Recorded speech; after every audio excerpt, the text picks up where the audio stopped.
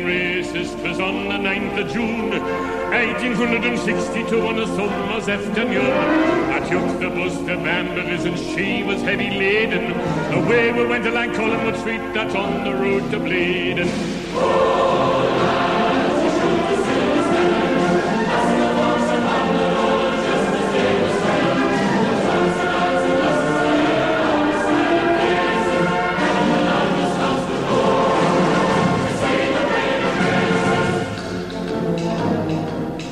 Hello and welcome to CHN Radio episode 103.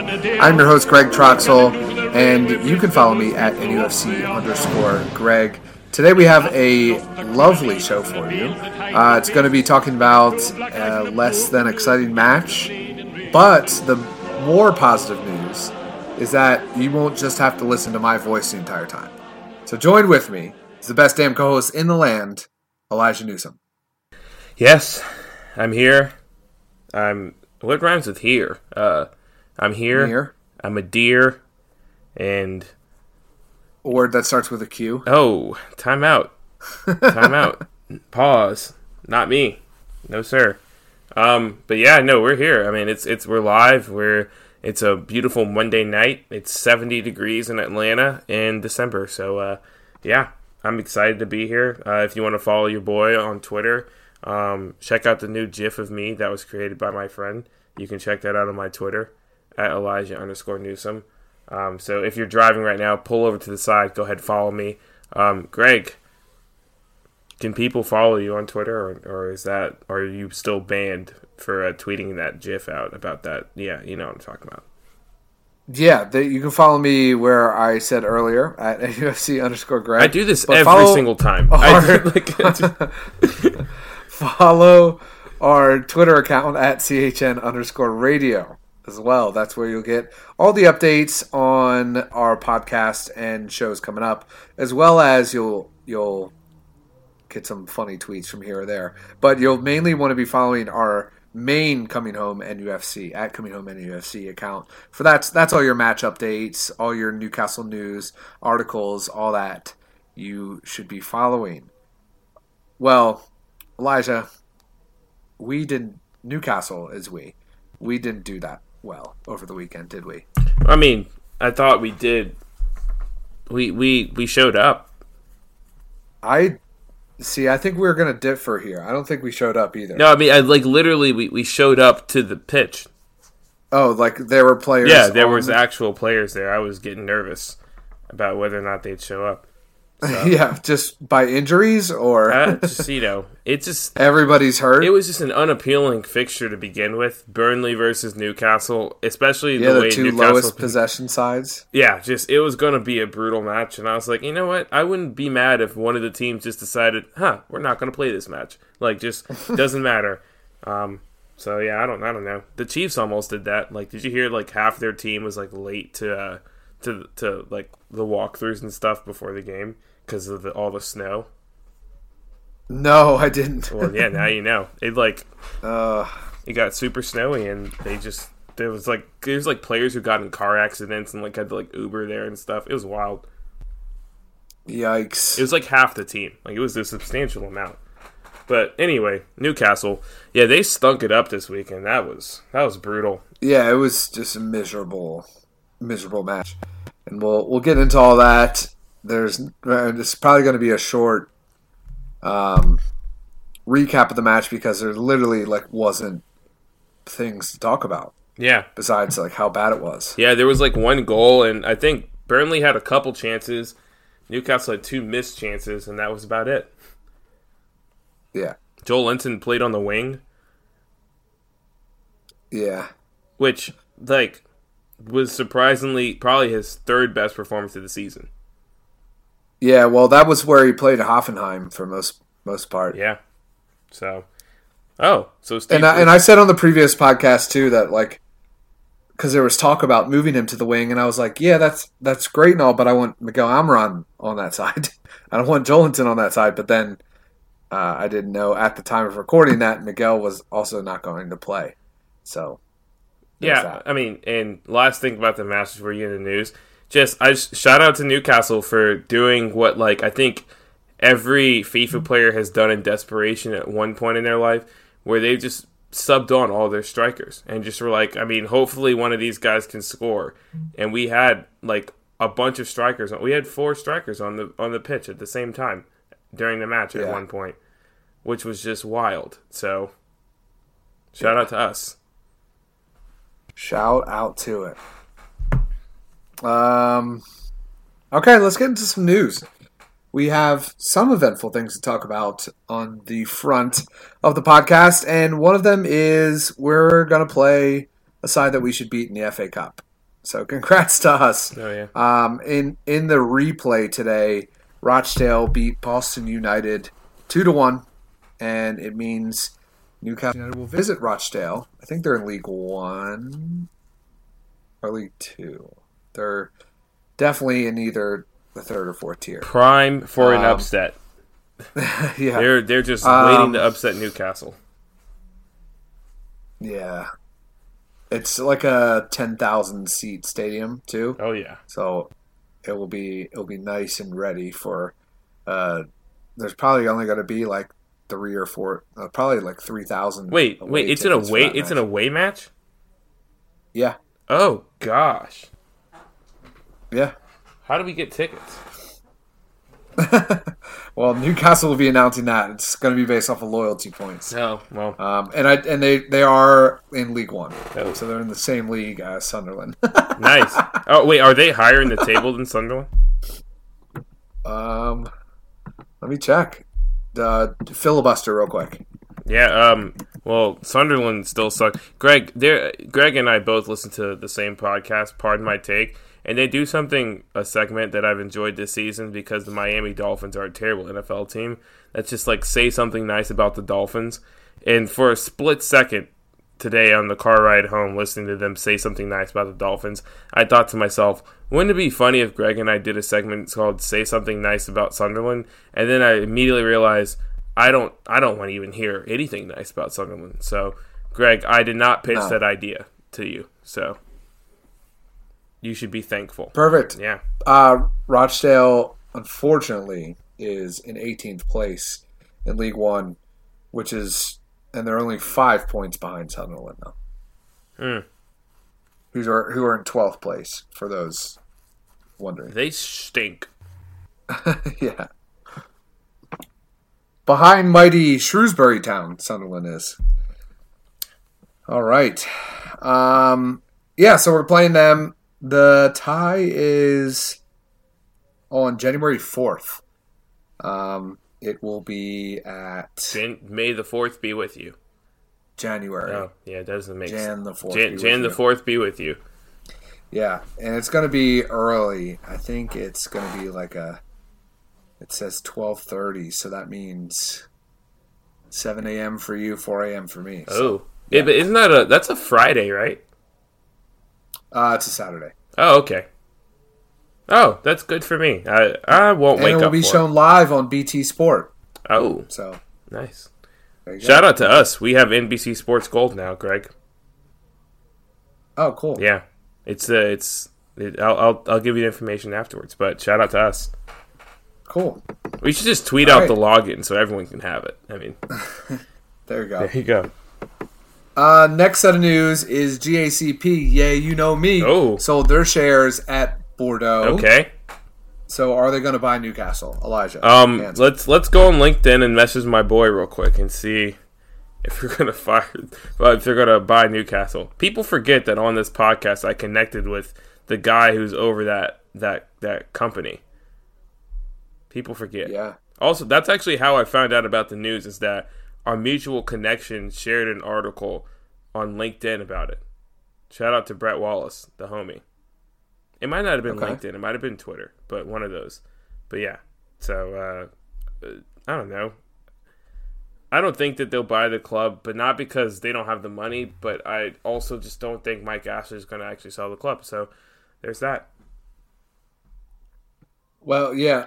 Mark Douglas tweeted that he can confirm that GACP have been bought out of their shares by King Street Capital, and that Mark understands that Joe DeGrossa, my homie, your boy, still has designs on NUFC.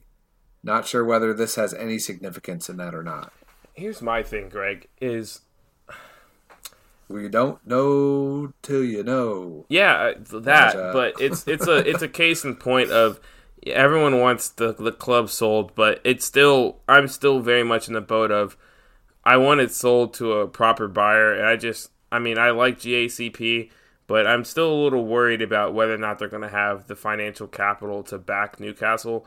And to be fair, they might. They probably do. I don't think you'd go as far as to selling your club, your shares in a club you already own to buy another one if you don't think you have the funds to back it. But it's still just a little offsetting and off-putting or something like that. I don't know. I don't know. I just don't feel 100% confident yet that these are the right guys to take the club forward.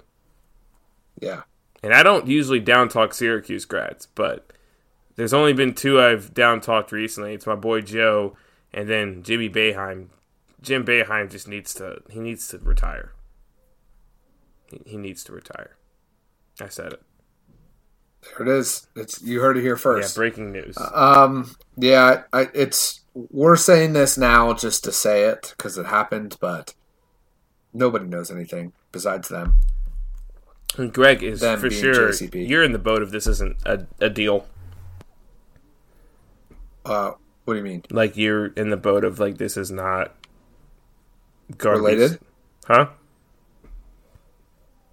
What are you saying? I'm confused. I'm saying you've held the belief that the club's not getting sold for a while. No, I wouldn't say that. I think it's like if we've heard about it before it happened, then this rumor is not happening. Okay, and that's how I'm saying. But it could happen tomorrow, but it's just probably not going to be GACP. With GACP, we've just heard about everything but a deal, which is still not good. Like we've seen, they're the ones who they're like, was that them whose investor guide got linked, or is that Peter Kenyon's group? That might have been Peter Kenyon's group. But anyway, could have been anyone. Yeah, honestly, insert name here. All right, let's move on. What else happened? Akraf Lazar scored. Yeah, 3 months. Yeah, 3-month hiatus, and he's back, baby. For Orlando City SC is. Oh, what? Oh, I was just saying Orlando City SC is just they're about to write a check right now to Newcastle United for the purchase of Akraf Lazar. Yeah, he was came on as a substitute because he doesn't start. And 2 minutes. That's all it took, guys, for the lethal Akraf Lazar to score. They did lose the match. They were down 2-0 at the time, and they lost 2-1. But that was cool. They're sitting in 18th place out of 20. Cosenza, they have 14 points through 16 matches. Man, they suck. 2 wins, 8 draws, 6 losses. Well, at least they're not losing a bunch. Yeah. They've got more wins and draws than losses. So you got to focus on the positives. No.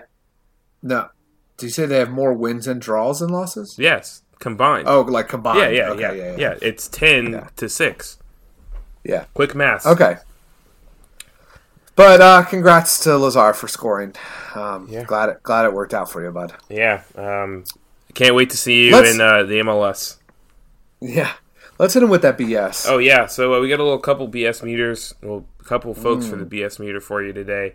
So first up, I'm sure many fans have seen the latest young star we've been linked to besides Gerard Bowen, who we've already covered on the BS meter, is Everton's young center back, who can also play as a fullback as well, Mason Holgate, who many Everton fans are saying is the most athletic center back that they have at Everton right now. He's played a fair few matches this season, about 10 matches, making appearances. mostly in a back three as a center back, as being like the ball playing center back. He's really good with the ball at his feet. And then most recently, he played as a CDM. The rumored price tag last week was £14 million, but Greg sent us a report today. Talked about how Everton's having a little bit of a reluctance to sell Mason, just due to the fact they don't have center back depth, and he is a really good signing. So, Greg, what are your thoughts on this this potential signing for Newcastle, Mason Holgate? Yeah, it would certainly. It depends on how we deploy. The big interest is the fact that he's comfortable running in a 3 center back formation, a back 3. Yeah. And that's why teams are a little bit more interested in him than usual, because that's like the formation everybody's kind of moving towards. But there's been some pretty like reputable people that said that there's interest here. So that's why my BS is on the low end. I could certainly see Newcastle going after a player like this. I just don't know if we have the cojones to do it. I also don't think Everton are in any position to sell. The only way I see them selling is if they're doing a sale to fund another move, which could happen because they've spent a lot of money and they're near the bottom of the table. So even though their owner typically doesn't do January signings, I think they're going to have to do some just because they need to bring in some players to make a difference, some proven players to just at least get them safe. But it's odd because it's a position where they don't have a lot of depth at, and they've had a lot of injuries at. I mean, even the guys they signed, like Yerry Mina, he was injured early on in the season, hasn't played much. They've had just terrible luck there, and guys been out of form. So it seems like, for me, the holdup is not going to even be Newcastle's on Newcastle's side. I think it's going to be Everton, who's just going to be waiting to see if they can pull the trigger, or if they're going to pull the trigger, because this is a player that has become somewhat important to their team. So it's an interesting one to say the least. Let's move on to a more interesting one, in my opinion, and one that I think is actually very likely. It's another one that Greg is not going to know about. Reagan Thompson, 16-year-old midfielder, can play as a CDM or as just a regular midfielder. Plays for Queen's Park, the Scottish League 2 side. Just started making appearances for their first team this season. Greg, this guy was born in 2003. Yeah, we talked about him a little bit earlier. We did. Yeah. I think. Yeah, we did. Oh, we did? Yeah. When? I don't know. The first links for him came out about a month or two ago. Oh, yeah, we definitely did. I've done more research on him now, though. Because I told you this is Queen's Park, not Queen's Park Rangers. Yes. And that was our first, yeah. Wow, good. But go on. Good memory from you. I still didn't remember that, because when I looked him up, I was like, there's no way this kid plays for QPR. And then I was like, oh, wait, he definitely does not. But yeah, the only update I have is that since then, he has continued to make consistent first-team appearances for this Scottish League 2 side, and he's 16 years old. I'm seeing this as a youth signing, but the reports from The Sun, which it is The Sun, say that the deal is done and that he's coming to Newcastle in January. Do you think that is that an accurate statement, do you think? I wonder what the fee would be. I don't think it would be a lot. So yeah, he would definitely get a fee because he is a first-team player. If he was an amateur, we could just take him. So Queen's Park will get a fee for this. But I mean, the league. So the Scottish First Division, outside of 2 clubs, is pretty much League One. Yeah. And the second division is a way further drop off. That. So it's probably a fee of a couple $100K. Yeah, $200K, and he'll be in our youth team. So yeah, sure. Yeah, I mean, it makes sense, especially with Matty Longstaff not being in the youth team picture that much anymore. And then we've signed a couple midfielders, but I mean, it does make sense to kind of replenish the academy. And it's good to see that I guess there's academy investment. I mean, 2 years after Rafa said that we should invest in the academy, there's been some academy investment. So I guess shout out to Mike Ashley and his croonies. Then last but not least, we've got a rumor that is a bit interesting.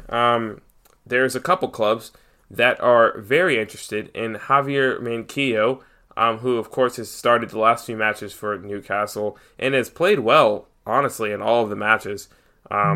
He almost had himself like an assist or something this past match. Well, not an assist, but he created a couple chances. Almost chances, I would say, because it's Newcastle and they never actually amounted to anything. But anyway, there's a couple clubs, mainly West Ham, who think they can get him at a cut rate deal, which doesn't make sense. I think that's a terrible report. I think they must have gotten lost in translation because Javier Manquillo is turning out to be a solid right back, and there's some clubs that are interested, mostly mid-table clubs. I'm pretty sure it was West Ham, Brighton, and I want to say maybe Wolves or Aston Villa, maybe. One of those. So, I don't know. What are your thoughts on the potential departure of Javier Manquillo? That would put us in a very, very tough situation, depth-wise, moving forward. So we'd have to have something lined up. Maybe Mason Holgate, for instance. That would be the only way that makes sense, in my opinion, too. Yeah, so we'd have to have something.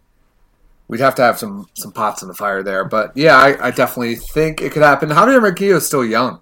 Yeah, I think he's 24, 25, yeah. Yeah. So Atletico Madrid's Javier Manquillo, by the way. That's true. So I think this is something that could see happening. I'd be surprised if West Ham went for him. I would think like a club back in Spain. Maybe like Joslu's club, so we can have Real Madrid's Joslu and Atletico Madrid's Javier Manquillo on the same Spanish side. That'd be the meme team right there. Because they have... Who's their striker? I said it like the last time I was on this pod. Joslu. No, besides Joslu. They're like... They run a 2 up top formation. It's like a guy who played for Arsenal. Oh, I think it's Carlos Tevez. No, it's not Carlos Tevez. I don't know. Anyway, that guy. Yeah, that guy. But with the Manquillo thing and West Ham thing, what I've seen is that he would be the long-term replacement for Pablo Zabaleta, which is why they're kind of desperate for a right back. Because Zabaleta, I guess, well, he's old. He's like 30-something. Which is old in football terms. That would be the logic there and why they're interested. And I think Brighton's interested because I think Brighton could improve at every position possible. Yeah. They kind of like they consistently overperform, which is a good, I guess. But, I mean, there's not a lot of Premier League players in that squad. No. So. Not very much so. Yeah. Yeah, that's all I got for the BS meter. Unless you have any other news. No. Well, that's good for me. Let's get into probably one of the worst matches of the year. Oh, definitely in the top 3. Oh, we're gonna do that right after this break. Burnley 1, Newcastle 0. Trash to trash, trash to trash, trash. That's how this game was. We're going to tell you all about it, but first, we're going to tell you about your 3 words describing the match. Toon Army Denver at Mile High Magpies says too many injuries. Toon Army Portland at Toon Army... Why can't I say that? Toon Army Portland. Gucci save us. Mr. Steal Your Worldwide at Yo_ho_no_mo. Many missed chances. Was that many? Okay, pause. It was not many missed chances. It was 2 missed chances. Let's not act like Newcastle were this offensive juggernaut that struggled to score. They created 2 chances. One in the first 6 minutes and one in the last 6 minutes. So let's pump the brakes there, boss. Yeah. Many is described as a large number of. 2 would not qualify. Yeah, that's okay. Trevor Mooney at Trevor Mooney 12 said Brucey's still shite. MW at We Are Shola, one unchallenged goalkeeper. Andy Marshall at Magic Wiggle, two terrible teams. And Tom Bernard at T Bernard, can't out Burnley. That last one really just hits the nail on the head for me. So getting into lineups for this match, it was the rotation that we've been looking for. It happened, but it wasn't because of rotation. It was because we've just accumulated a lot of injuries, and it kind of sucks. So that's where we are now as a club at this point in the season. But I guess Brucey doesn't really have a chance, does he? Nope. Or a choice, I guess is probably the better thing to say. But anyway, I'll just read you the lineup and then you give me your thoughts. We had Dubravka, then Manquillo, Fernandez, Cher, Dummett, and Willems, Hayden and Sean Longstaff, and then Atsu, Joelinton, and Carroll up top. It was interesting to see Joelinton playing out on the wing, which, as you previously mentioned, was what he played before. Outside of that, no huge surprises. Glad Cher was given another opportunity in the team. Did he impress? I mean, I don't think he did. I think he was okay. Other than that, I mean, kind of what you expected with knowing Shelby was going to be out, knowing Almiron was going to be out, knowing St. Gucci Max is out for a month. You kind of saw the natural kind of fill-ins, I guess. You knew Atsu was going to get a run. You knew, I think by the time Saturday rolled around, I had a good feeling Joelinton was going to get played. But I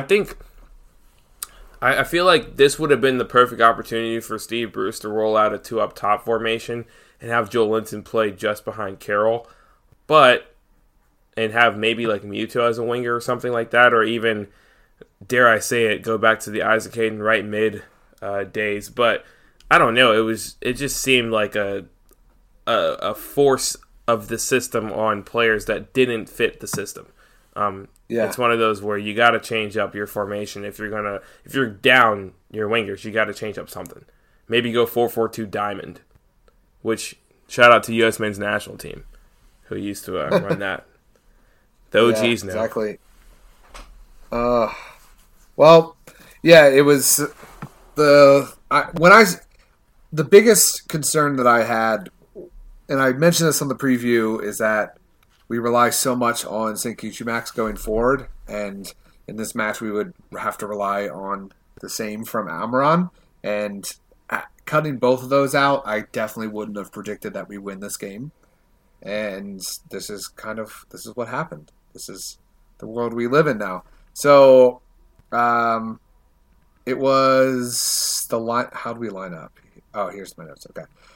So Joelinton wide left, Fernandez is middle back, and Cher was the right center back. That's the notable things. And then we kicked off, and it was pretty bad after that. We had a semi-chance in the 5th minute with Andy Carroll. He flicked the ball down the right to Atsu, and then he played it back to Hayden, and then he curled in across, and Carroll kind of came out of nowhere and got to the front post, and the keeper nodded it wide. And outside of that, I don't think Newcastle had any other opportunities in the first half. Now, but there was something a little different. We had pretty much very close to half of the possession. Your thoughts on the first half? I mean, that's literally all I have. There's not much else to say. It was boring. I was in a bar. I guess the best part about the first half. Well, okay. Since the match sucked, I'll tell you about my first half experience. I was at a bar, Brew House in Atlanta. If you're in Atlanta, definitely recommend going there. It's like the soccer bar in Atlanta, I would imagine. I'm just telling you. I had a burger for breakfast there, and it was delicious. And so that's kind of my thoughts. That was the best part of the first half. I also got a bucket of Bud Heavy, and that was just not a wise decision. No. Yeah, definitely yeah. not. I should have just stuck with getting some craft beers because I'm bougie. But yeah, that was my first half thoughts, Greg. Do you have any first half Second thoughts? half. Wait, did you even watch this? Yeah. Oh God, you woke up at 7 a.m. for this. Yeah. Oh man, you should have gone back to bed after the first half. Honestly, I was like, fuck, I can't believe I woke up for this. What'd you have for breakfast? I had like a Western omelet, but not an omelet, just like scrambled. No, I don't like eggs. So You know that, Greg? I hate eggs. Yeah. That's your controversial food take. Oh yeah, I've got plenty of those. Trust me. There's nothing that I've tried that I don't like. Really? That's my controversial food take. Yeah. Have you had cupcake wine? Yes. Really? You like cupcake wine? I mean, I'll drink it. Okay, that's fair. I won't like spit it out. That's my take on cupcake wine. Is I'll drink it. It's there. Yeah. Well, if somebody says, "Here, this is all we have left," I'll drink it. Yeah. If someone held a knife to my throat and said, "Drink this cupcake wine," I'd drink it. Yeah. But yeah. And I've even like tried to go outside the box and try some really weird stuff. And I've still liked it all. Have you had octopus? I've heard that's good. Wait, you have not had octopus? No, I haven't. I've had Oh calamari, but I haven't had gosh. octopus. Why are you Octopus saying that like is I'm the weird insanely one? Good. Oh, okay. No, octopus is like a pretty common dish in Mexico. Oh. And there's not a lot of there are some very authentic Mexican restaurants in Atlanta. And On Buford Highway. If you find, well, yeah, actually, there is a restaurant on Buford Highway. I can send you the address. Okay. It's I've been there, and it's tremendous. And it's like Baja inspired, so it's Pacific Coast Mexican cuisine, and they are that area of Mexico is like octopus is like the delicacy there. And there's some great taco shops out here. I just actually had octopus taco literally on Saturday. I was literally about to say, I think the way I want to try it is in taco form. Yeah, I bet it's so. Christy, I my mean, wife had. This place is famous for their spicy octopus taco. Oh. It's like actually famous. Like articles are written about it. damn And it's so bomb. shit, oh, man. Yeah. I might have to, Greg. So I there might you go. have to go out there and visit you in Vegas, dude. Look, I'll say one thing. Everybody has their thoughts about Vegas, but it is definitely the best food city I've lived in. Really? Well, okay. Not even close. Nobody compares. Yeah, I mean, I think. All the top chefs are here. Yeah, that's true. It's I'd amazing. say the only other city that could give you a run for your money is probably New York. Probably. Yeah. Just because, like, the top food chefs are also in New York. That's the only reason, is that it's the same kind of mentality. And then also, I think, in terms of, like, I think Vegas has, like, the best high-end food. Like, every chef that opens a restaurant there is, like, established chef. But New York still has some of those, like, family joints and, like, some guy who... Oh, no. Vegas has a lot of that. Really? I didn't even think about that. Yeah. I just knew that... People just don't know Yeah. Well, anything outside the strip. That's true. That's me. But no, it's most people. And it was me before I moved here. But that's how bad this game was that we're talking about food. I mean, honestly, I bet people who are listening to this, they're probably way more interested in, like, our food conversation than the actual match. Yeah. But, yeah, I guess what happened in the second half? It was so bad.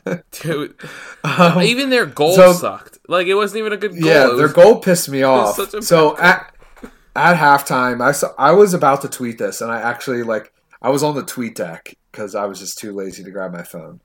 And if you're on tweet deck, you see your home just scrolling as the tweets go live, and I was literally typing if you sign me up right now, I would sign off on a 0-0 draw right now without playing the second half. Yeah. And then 4 people immediately said that thing before I was able to type it out. So I was like, yeah, okay, I think we're on the same page then. And then second half started, and it was pretty tough. Once again, it was about 15 minutes into the second half that this awful decision was handed. Now, this referee, it's actually his first year in the Premier League, refereeing in the Premier League. And he gave a decision for a goal kick and then overturned his own decision and gave Burnley a corner. And it was it was Chris Wood and Fernandez that were like fighting for the ball, and it looked like Fernandez was the person who touched it last. But what Fernandez was saying, that Wood shoved Fernandez like into the ball, which Fernandez thought it was a clear foul, and that's what they were arguing. So that was just a little like recap for you there. But then, so Burnley went out to take the corner, and Dubravka was crowded out. He tried to get to it, and Wood headed it in on the other side of the crossbar, pretty close range at the back of the post, and it was yet once again another set piece goal conceded by Newcastle United. Elijah, talk me through it. There's a lot of blame being placed on Dubravka here, and like I think he deserves some of the blame, but like part of it was just like the way that, like you said, the way we were set up just didn't lead, like it didn't allow him to really make an adequate save. There were bodies in the way, and many of the like literally our own players got in the way of Dubravka being able to make a save on this. So I mean, it's unfortunate, and it felt like it was going to be the only goal of the match. Because, like, when I tell you, like, neither one of these teams could create chances from open play if, like, Bill Gates offered them $100 billion to do so, like, neither one of these teams could do it. Because it was just, like, it was brutal trying to watch both of these teams just pass the ball around and do absolutely nothing with it. I've never seen two teams just struggle like that before this match, but I mean, yeah, Dubravka messed up, and part of it's on his defense, and part of it's on him. So all you can do is move on and hope that it doesn't happen again. Yeah, and you know that's pretty much the match, except for one. Well, I guess we'll talk about the substitutes. That's at least worth mentioning. So obviously, we don't have St. Kuchi Max, we don't have Shelby, we don't have whoever else. Almiron. Yeah. Man, this is tough. We don't have Hosselu because he's left. Yeah. So just having like options to attack was bad. So we went to like a 4-4-2 a little bit in the second half, which I was like, huh? What's going on here? And this could be like, because that's Bruce's like bread and butter formation, what he loves. But I was just like, are we really going to just risk it all here? So go to the 4-4-2, and then the subs start happening. It was the 4-4-2 was Joelinton on the left wing, Atsu was right wing, Manquillo right back, Dummett left back, and then Gale and Carroll came up top. And I guess that Gale came on, so that happened for Willems, was it? Maybe, I don't. Yeah. It was a mess, is what it was. Because Gale came on for Willems. Gosh, that's the wrong sub. Gale should have come on for Dummett. Willems should have stayed in the match. Yeah, and we go to the 4-4-2, and almost immediately Burnley almost scores. McNeil, who was my player to watch, he got behind Manquillo, and Wood hit a header just over the bar on that one. And then Muto came on for Atsu. So, and he was playing right wing, but we had 4 forwards on the field. And they were all moving pretty well, but just nothing was happening. And then Galed. And it was awful. It was definitely Joelinton's best moment. But he took the ball off of Peters, and then he sent a ball into the box, and Gale, like, I mean, I don't know how you don't even put it on the net, but he hit it wide. I mean, like, oh my gosh, like 93% of strikers in the Premier League score. You're right, and it's just funny because everyone was like, drop Joelinton for Gale, which was a movement, as you know, I never got behind because, as you know, this podcast is a firm believer in that Dwight Gale is a championship striker and nothing more, nothing less. And it was just funny to see that. I mean, it was unfortunate, but it was funny to see that, like, what I've been saying all along was realized in that moment. It's like, yeah, Joelinton hasn't been great and he's missed some sitters, but none of them have been as bad as what Gale missed. And so to even suggest that we drop Joel Linton for Dwight Gale is just ridiculous. Yeah. And that was the match. We lose 1-0. Shout out to Yoshinori Muto, who made an appearance. Yeah, we talked about him. Yeah. We're going to call it the CHN Radio Bump. Yeah. But I feel bad for him. We'll call it. Because, like, it's not even the fact that, like, I don't know. He's just this system doesn't really, like, lean into his skill set. And even when Rafa bought him, like, if he was going to be if he's going to play as a striker, it just didn't make sense for him to be on the pitch as the main, like, number 9. And, you know, you already had kind of the winger spots with the love child, Ayoze Perez and Miguel Almiron. So it just seemed like Yoshinori Muto was just, like, got the short end of the stick and, like, went to the absolute worst Premier League club he could go to in order to advance his career. And it's going to be sad when we have to sell him back to a team in Germany. Because there's no role for him here. Like, I don't know. Yeah. I mean, we rely so much on our number 9 to be able to hold up play, and, like, that's just not his game.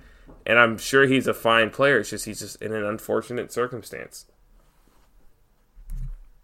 Yeah. Sorry to make everyone definitely depressed. Is. Yeah, no. We'll go to... Now, okay, I'll do quotes first. Steve Bruce said, the referee has awarded them a corner after initially giving a goal kick when the ball wasn't out. He's then listened to somebody, his assistant, who was probably 80 yards away, looking at it again. It's a clear and blatant foul immediately before that. Okay, we could have defended the corner better, but are we talking about a decision here that's ultimately costing the game? But we are talking about a decision. Sorry, I read that wrong. Since Tuesday, we knew this referee was going to be making his debut. Oh, this was his first match. We're at the elite level, and for me, the referee looked short. That's mean. Every confrontation was a foul, and that's not right. So, that's what Bruce said. Just a lot of complaining there. I wish Bruce would have had to answer to some things like, you know, the attack. Well, it's really easy to avoid those questions when you have a scapegoat. So, I mean, he's already great at the whole media thing. Yep. So, that's stats. I mean, that's quotes. Going to stats now. Here we go. Newcastle have yet to get a draw on the road this season. And Burnley are yet to get a draw at home this season. Rob Elliott made the bench. Yeah, why did that happen? Because Carlo Darlow apparently has a back issue. Rob Elliott's last appearance was in December of 2017 in the Premier League against Manchester City.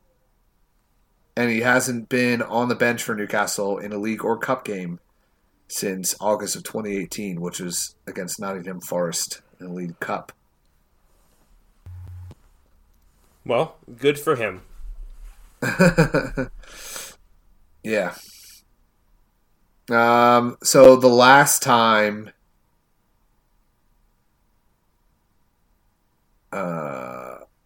so a year ago today, just 3 people were named in this starting lineup that were in the starting lineup a year ago.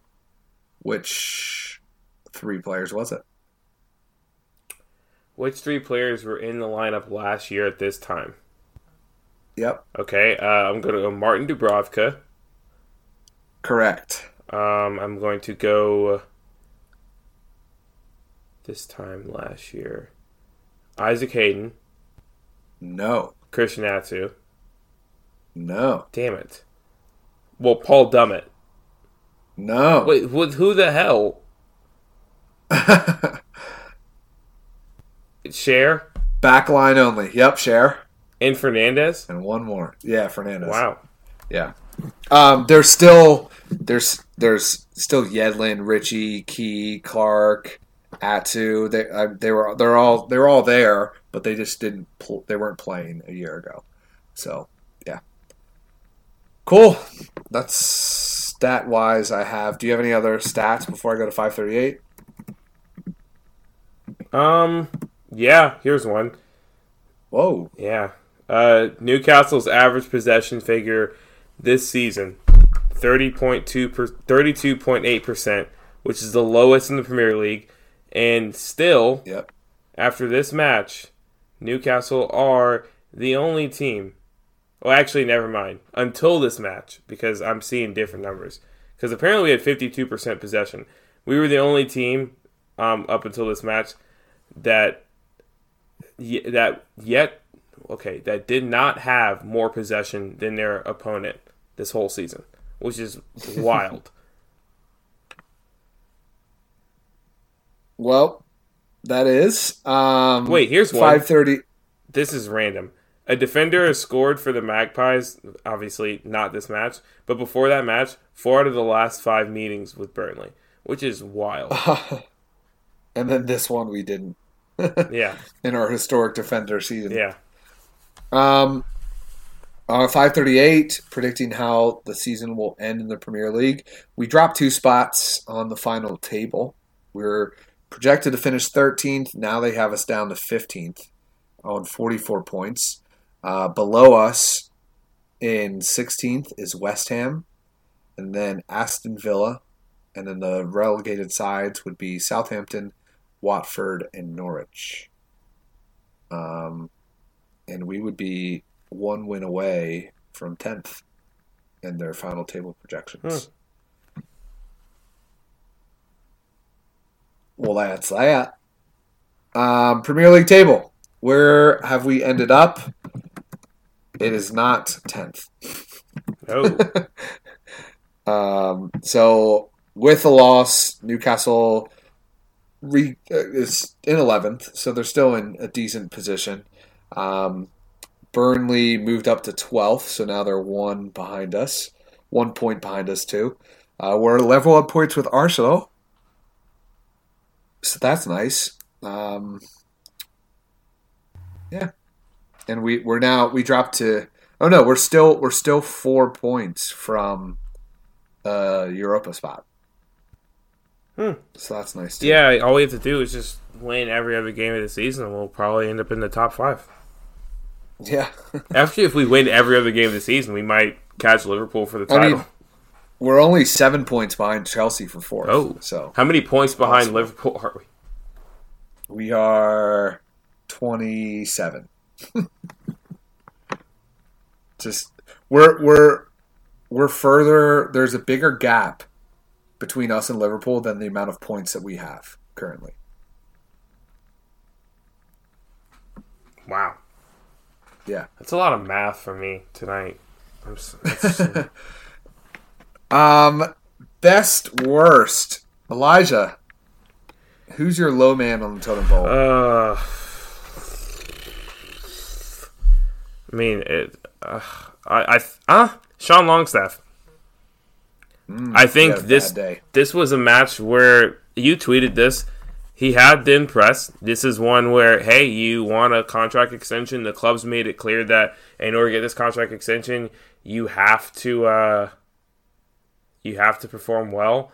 And he got his opportunity to do that, and he sucked.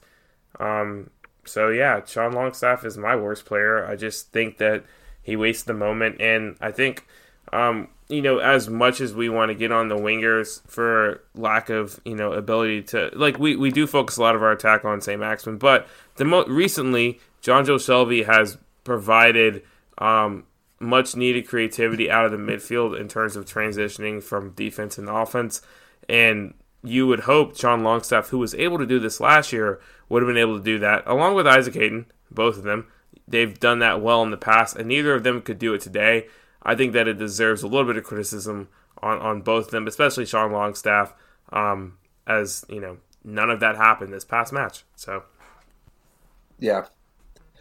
So can I cheat on this, Elijah? okay, Do I have your permission? sure.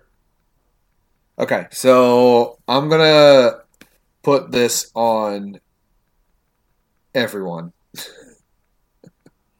I told you it's cheating, and I'm just gonna put this on everyone. And like the reason why, like, I've been definitely like I've been very pro like bunker and counter, and that's the way it should go. Because I genuinely do not care if we are the most boring team in the world, but as long as we're getting points and getting results, and I genuinely do not care.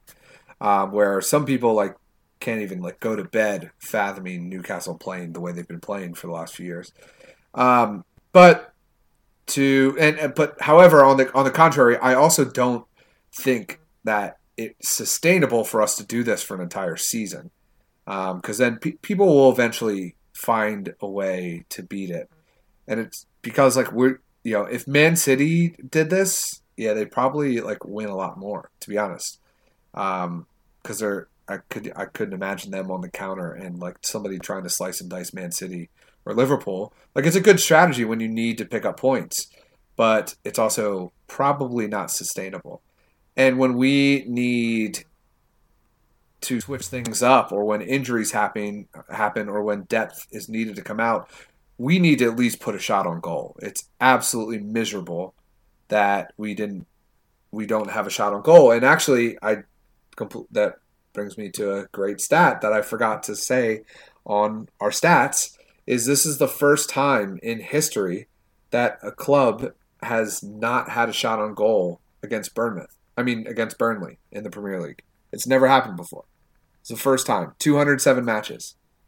Like, it's completely unacceptable. And like I know our best attackers, our best counterattackers were out, but like you have to at least get a shot. Like, come on, that's miserable. I can probably guarantee you that 15 championship sides could get a shot on Burnley. It's like this. That should not be a challenge. So that's my cheating worst player is everyone. I mean, I almost said the same thing, but I just want to. It's a cop out for sure. Mean, it's not a cop out. I think there's matches like this where it's deserved and it needs to be addressed that everyone slacked. And like you said, I mean, like there's everyone. Like I don't know. I think pound for pound looking at the roster, I'd say that we have a better team than Burnley, and it's a team we shouldn't lose to. So I have to agree with you on that. I'm guessing you don't have a best player. No, not really. I will say I don't think he was like great, but I think Joelinton played fairly decent given that like the expectation was so low. So I mean, yeah, odd circumstances, but that's all I really have to say about that. I'll give a player that worked the hardest award, and I'll give that to Paul Dummett. He was always trying to like get the ball out and push it, and so like I appreciated the effort, but I mean nobody was good. That's just the reality of it. Yeah, that's all I have, Elijah. Do you want to? We don't have questions either. Do you have any questions? Oh, they put me on the spot. I don't know, man. It's a tough one. That was a tough match. Tis a tough one. What are we doing over the next couple weeks? Because we are, ladies and gentlemen, 9 days from Christmas.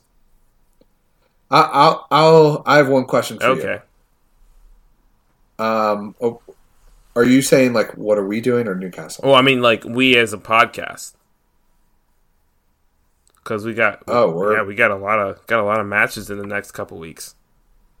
Yeah, we got a bunch. Yeah, we're gonna be doubling up. Ooh. Actually, Dublin. Shout out to Ireland, This- who just elected their first black mayor ever. So, shout out to them. Oh, Didn't wow. even I know didn't we were know in that. Ireland, That's cool. so shout out to us. Yeah, after we play Crystal Palace next, and once we recap that podcast, we'll have a couple straight weeks of previewing one match and recapping another, and just like doing that back to back for every show. Just like for the old 3 days, weeks. man. Remember when we were just starting this thing out? Yeah. Yeah, on Wednesdays, every Wednesday. Every Wednesday. Did a full crash course. Yeah. My question for Okay. you is, who should be the striker for Newcastle United? Who should be the striker for Newcastle United? Who should play in that lone spot? Right now, it's Andy Carroll unless the tactics change, because like the way Bruce has employed his tactics, which it might have to change with the injuries, is that the hold-up striker like holds up the ball, obviously, so that, you know, Almiron and St. Maximin can free themselves, and then it's kind of laid off to them. And Andy Carroll's done some really good. He's done really well with the kind of split decision type things where like his assist to Jonjo, the first assist to him, was just like pure just experience and wisdom of playing in that hold up role that Steve Bruce seems to be very fond of, and that Rafa was very fond of, kind of an old school type striker. Now, if Newcastle change their tactics and they become a little bit more dynamic with their striker and use him more as a playmaker, then you'd see Joel Linton. But that would involve Newcastle changing how they approach matches entirely. Like you said, you can't really sit back the whole season, and if Newcastle try to actually play with, you know, some more adventurous tactics, I could see Joel Linton stepping into that role really well, having the ball at his feet, having him be able to make some passes, getting on some one-on-one situations, dribbling the ball. Those would be ideal situations for him. But for now, it has to be Andy Carroll. Yeah, in a 4-4-2, and I'm just curious here, would you want to see Andy Carroll and Dwight Gale up top? No, Dwight Gale sucks. I'm tired of this. I would honestly rather see Andy Carroll and Yoshinori Muto. Like that's probably Muto's best shot at continuing to stay on this roster, is if we run a 4-4-2 and he's able to make those behind the line kind of runs using his pace, because we do know he's pretty pacey, not to the degree of like St. Maximin or Almiron, but he's quick, and he can get himself into one-on-one situations, and unlike St. Maximin and Almiron, he's already scored in one-on-one situations with the keeper. So, like, sure, throw him there. But Dwight Gale, the ship has sailed on him. Like, I'm done with him. I'm tired of people on Twitter talking about how he should be. No, shut up. He's not good. Like, he's a championship-level striker. Don't bring up the fact he's scored 23 goals in the championship. Like, lo and behold, like, just if you look at his career, he's scored 20 or more goals in the championship every single season he's played there. It feels like it. I don't know if that's true, but I know at least for the past few seasons, he scored 20 or more goals there. And when he gets to the Premier League, he scores less than 10. He is not a Premier League striker. I will go to bed and die with this thought. Like, I don't know. It's so annoying. Like, don't even mention his name on this podcast again. And he's wearing number 12. No striker should wear number 12. No striker should wear number 12. That's not a striker number. Well, I agree. I just wish we could. Maybe we should. There's a player in China that I really want us to look at. His name's Solomon Rondon. Nope. Because he would do wonders for Joelinton. Just about teaching him how to do this thing we call football. Yeah, I mean, it's unfortunate. He would do wonders. Yeah, it is interesting because like Steve Bruce, we're starting to see him walk back on his initial comment of he's fine with all the signings that were made, but it's like when a club goes out and buys a £40 million striker and then doesn't really who doesn't fit the system of like the manager, then it puts a lot of pressure on the manager to figure out how do you make this £40 million signing like work. And granted, if you're in the Premier League, you should be able to do this and manage and be able to adjust your tactics. But Steve Bruce is still a little bit out of his league in that regard, and it's just unfortunate because I'm sure Steve Bruce would have loved to get Andy Carroll and like I don't even know, maybe Peter Crouch. I don't know, just a bunch of hold-up strikers and just like that would be in copy off his tactics and we'd be fine. But he's got the added pressure of this £40 million striker who is not really even a striker. He's more of like a secondary striker or a false nine, a winger. Like he is not your typical striker that Steve Bruce is used to. And it's been a nightmare so far. And I don't know if it's going to get better. It's definitely going to get worse before it gets better. Yep. Would agree there. Well, do you have anything else? No, people be sure to tune into the False Nines if you aren't listening to them already. Those guys are good. They're recording tomorrow, so you should be getting something. You should have one this week. Oh. Check out for that. That'll be hot. All right. Well, that concludes episode 103 of CHN Radio. I'm your host, Greg Troxel. This is the best damn co-host in the land, Elijah Newsom, and you're listening to the greatest song in the land, Coming Home Newcastle. I bid you farewell, and away the lads. But I wish I was on the quayside, looking at the old town bridge. I'm coming home, Newcastle.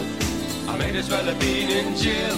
I'd walk the streets all day. I'll need for a bottle of your own brown ale. I'm coming home, Newcastle. If you never win the cup again, I'll brave the dark at St. James's Park. If the Gallagher's end in the rain, I'm coming home.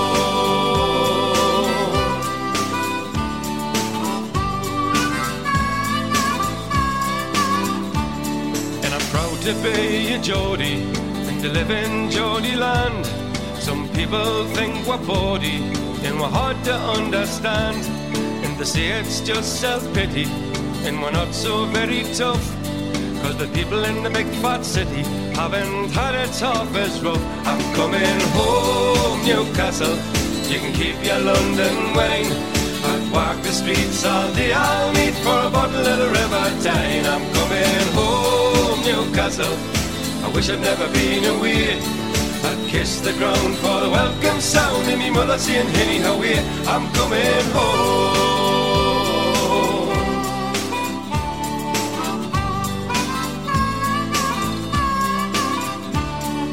Miss the old blind busker who stands at Fenwick's door. He plays a mean accordion, you've all seen him there before.